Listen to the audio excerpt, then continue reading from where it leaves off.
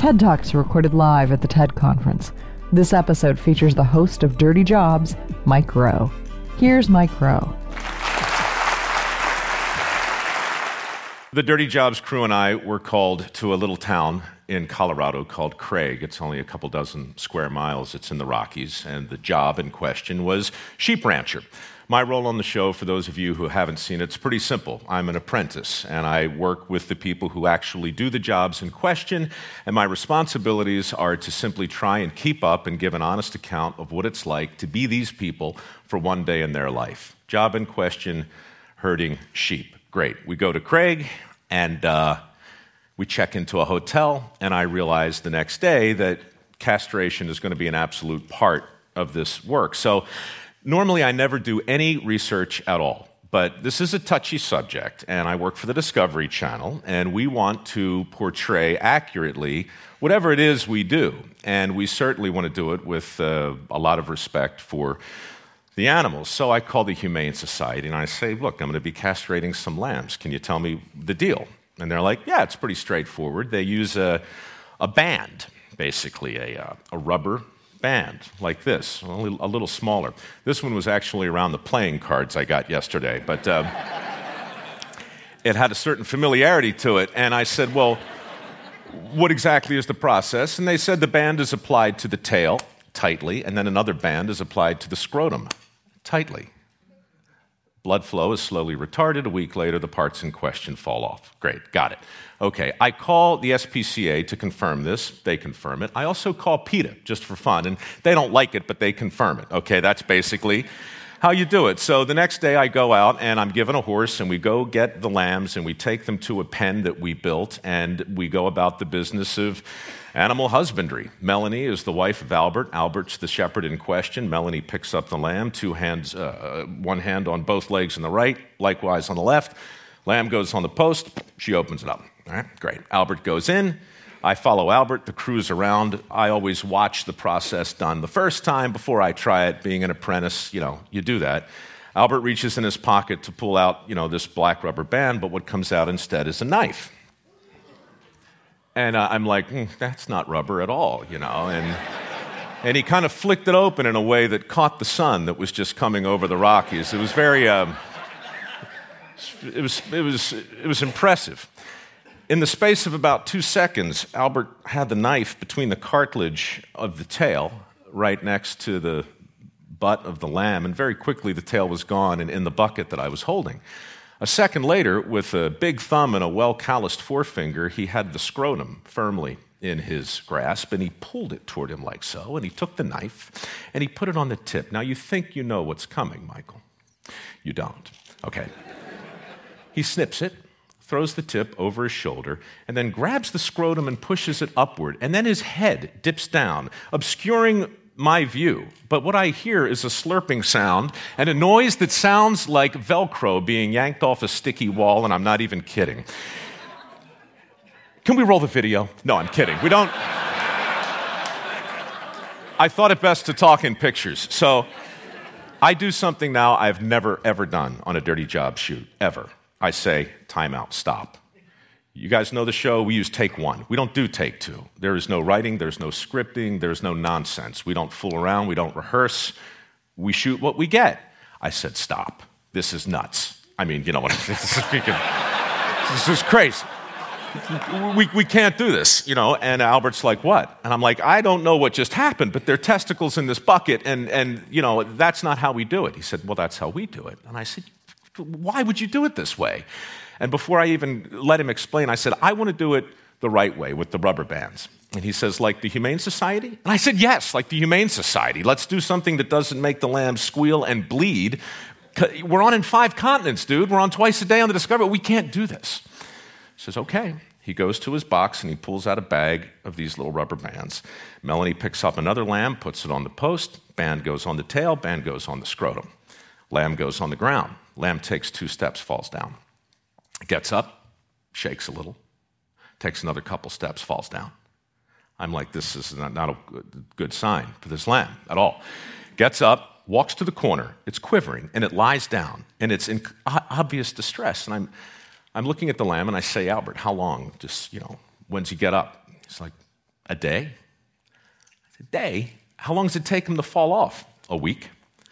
Meanwhile, the lamb that he had just did his little procedure on, he's just prancing around, bleeding stopped, he's, nibbling on some grass, frolicking.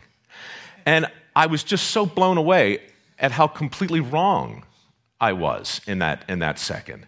And I was reminded how utterly wrong I am so much of the time. And I was especially reminded of what a ridiculously short straw I had that day, because now I had to do what Albert had just done, and there are like 100 of these lambs in the pen. And suddenly this whole thing's starting to feel like a German porno, and I'm like... Melanie picks up the lamb, puts it on the post, opens it up. Albert hands me the knife. I go in, tail comes off. I go in, I grab the scrotum, tip comes off. Albert instructs, push it way up there. I do. Push it further. I do. The testicles emerge. They look like thumbs coming right at you, right? And he says, bite them. Just bite them off. And I heard him. I heard all the words. Like, how did I get here? How did I get here? It's just one of those moments where the brain goes, off on its own, and suddenly I'm standing there in the Rockies, and all I can think of is the Aristotelian definition of a tragedy. Aristotle says a tragedy is that moment when the hero comes face to face with his true identity. And I'm like, this is a jacked up metaphor. I don't like what I'm thinking right now, and I can't get this thought out of my head, and I can't get that vision out of my sight. So I did what I had to do. I went in and I took him like this, and I yanked my head back, and I'm standing there with 2 testicles on my chin. And now I can't shake the metaphor, okay? I'm still in poetics and Aristotle, and I'm thinking, out of nowhere, 2 terms come crashing into my head that I hadn't heard since my classics professor in college drilled them there, and they are anagnorisis and peripeteia. Anagnorisis and peripeteia. Anagnorisis is the Greek word for discovery. Literally, the translation, the transition from ignorance to knowledge is anagnorisis. It's what our network does. It's what Dirty Jobs is, and I'm up to my neck in anagnorises every single day. Great. The other word, peripeteia, that's the moment in the great tragedies, Euripides and Sophocles. That's the moment where Oedipus has his moment where he suddenly realizes that hot chick he's been sleeping with and having babies with is his mother, okay? That's peripety or peripeteia. And this metaphor in my head, I got anagnoris and peripeteia on my chin. I got to tell you, it's such a great device, though. When you start to look for peripeteia, you find it everywhere. Bruce Willis in The Sixth Sense, right? He spends the whole movie trying to help the little kid who sees dead people, and then boom, oh, I'm dead, peripeteia. It's crushing when the audience sees it the right way. Neo in The Matrix, oh, I'm living in a computer program. That's weird. These discoveries that lead to sudden realizations, and I've been having them over 200 dirty jobs. I have them all the time, but that one drilled something home in a way that I just wasn't prepared for. And as I stood there, looking at the happy lamb that I had just defiled, but it looked okay. Looking at that poor other little thing that I'd done it the right way on, and I just was struck by if I'm wrong about that, and if I'm wrong so often in a literal way, what other peripatetic misconceptions might I be able to comment upon? Because look, I'm not a social anthropologist, but I have a friend who is, and I talked to him, and he says, "Hey, Mike, look, I don't know if your brain is interested in this sort of thing or not, but do you realize, you've shot in every state. You've worked in mining, you've worked in fishing, you've worked in steel, you've worked in every major industry, You've had your back shoulder to shoulder with these guys that our politicians are desperate to relate to every 4 years, right? I can still see Hillary doing the shots awry, dribbling down her chin with the steel workers. I mean, these are the people that I work with every single day. And if you have something to say about their thoughts collectively, it might be time to think about it because, dude, 4 years. So that's in my head. Testicles are on my chin. Thoughts are bouncing around. And after that shoot, Dirty Jobs really didn't change in terms of what the show is, but it changed for me personally. And now when I talk about the show, I no longer just tell the story you heard and 190 like it. I do, but I also start to talk about some of the other things I got wrong, some of the other notions of work that I have just been assuming are sacrosanct, and they're not. People with dirty jobs are happier than you think. As a group, they're the happiest people I know. And I don't want to start whistling, look for the union label and all that happy worker crap. I'm just telling you that these are balanced people who do unthinkable work. Roadkill picker-uppers whistle while they work. I swear to God, I did it with them. They've got this amazing sort of symmetry to their life. And I see it over and over and over again. So I started to wonder what would happen if we challenge some of these sacred cows. Follow your passion. We've been talking about it here, for the last 36 hours. Follow your passion. What could possibly be wrong with that? It's probably the worst advice I ever got.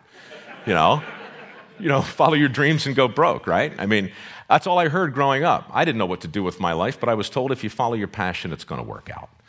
I can give you 30 examples right now. Bob Combs, the pig farmer in Las Vegas, who collects the uneaten scraps of food from the casinos and feeds them to his swine. Why? Because there's so much protein in the stuff we don't eat. His pigs grow at twice the normal speed, and he is one rich pig farmer, and he is good for the environment, and he spends his days doing this incredible service, and he smells like hell, but God bless him. He's making a great living. You ask him, did you follow your passion here? He'd laugh at you. The guy's he just got offered like $60 million for his farm and turned it down outside of Vegas.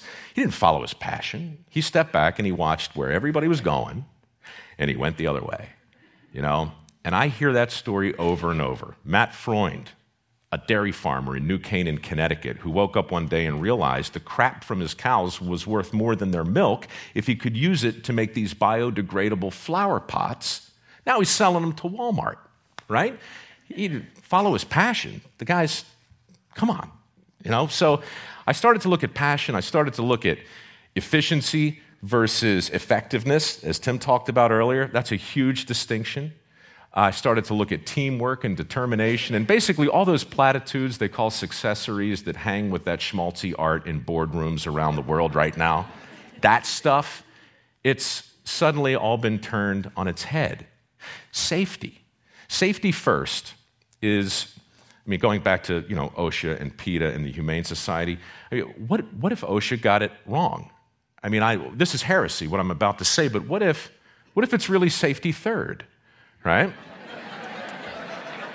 No, really, what I mean to say is I value my safety on these crazy jobs as much as the people that I'm working with, but the ones who really get it done, they're not out there talking about safety first. They know that other things come first. The business of doing the work comes first, the business of getting it done. And, I'll never forget, up in the Bering Sea, I was on a crab boat with the Deadliest Catch guys, which I also work on in the first season. We're about 100 miles off the coast of Russia, 50-foot seas, big waves, green water coming over the wheelhouse, right? Most hazardous environment I'd ever seen, and I was back with a guy lashing the pots down. So I'm 40 feet off the deck, which is like looking down at the top of your shoe, and it's doing this in the ocean. Unspeakably dangerous. I scamper down, I go into the wheelhouse, and I say with some level of, incredulity, Captain, OSHA? And he says, OSHA, ocean. And he points out there, but in that moment, what he said next can't be repeated in the lower 48. It can't be repeated on any factory floor or any construction site. But he looked at me and he said, son, and he's my age, by the way, he calls me son. I love that. He says, son, I'm the captain of a crab boat. My responsibility is not to get you home alive. My responsibility is to get you home rich. You want to get home alive? That's on you. And for the rest of that day, safety first. I mean, I was like, so, the idea that we create this sense of complacency when all we do is talk about somebody else's responsibility as though it's our own and vice versa. Anyhow, a whole lot of things. I could talk at length about the many little distinctions we made and the endless list of ways that I got it wrong. But what it all comes down to is this. I have formed a theory, and I'm going to share it now in my remaining 2 minutes and 30 seconds. It goes like this. We've declared war on work as a society, all of us. It's a civil war. It's a cold war, really. We didn't set out to do it, and we didn't twist our mustache in some Machiavellian way, but we've done it. And we have waged this war on at least 4 fronts, certainly in Hollywood. The way we portray working people on TV, it's laughable. If there's a plumber, he's 300 pounds and he's got a giant butt crack, admit it. You've seen him all the time. That's what plumbers look like, right? We turn them into heroes or we turn them into punchlines. That's what TV does. We try hard on dirty jobs not to do that, which is why I do the work and I don't cheat. But we've waged this war on Madison Avenue. I mean, so many of the commercials that come out there in the way of a message, what's really being said? Your life would be better if you could work a little less, if you didn't have to work so hard, if you could get home a little earlier, if you could retire a little faster, if you could punch out a little sooner. It's all in there, over and over again and again. Washington, I can't even begin to talk about the deals and policies in place that affect the bottom line reality of the available jobs, because I don't really know. I just know that that's a front in this war. And right here, guys, Silicon Valley. I mean, how many people have an iPhone on them right now? How many people have their BlackBerries on? We're plugged in, we're connected. I would never suggest for a second that something bad has come out of the tech revolution. Good grief, not to this crowd. But I would suggest that innovation without imitation is a complete waste of time. And nobody celebrates imitation the way dirty jobs guys know it has to be done. Your iPhone without those people making the same interface, the same circuitry, the same board over and over, all that, that's what makes it equally as possible as the genius that goes inside of it. So we've got this new toolbox, Our tools today don't look like shovels and picks. They look like the stuff we walk around with. And so the collective effect of all of that has been this marginalization of lots and lots of jobs. And I realized, probably too late in this game, I hope not, because I don't know if I can do 200 more of these things, but we're going to do as many as we can. And to me, the most important thing to know and to really come face to face with is the fact that I got it wrong about a lot of things, not just the testicles on my chin.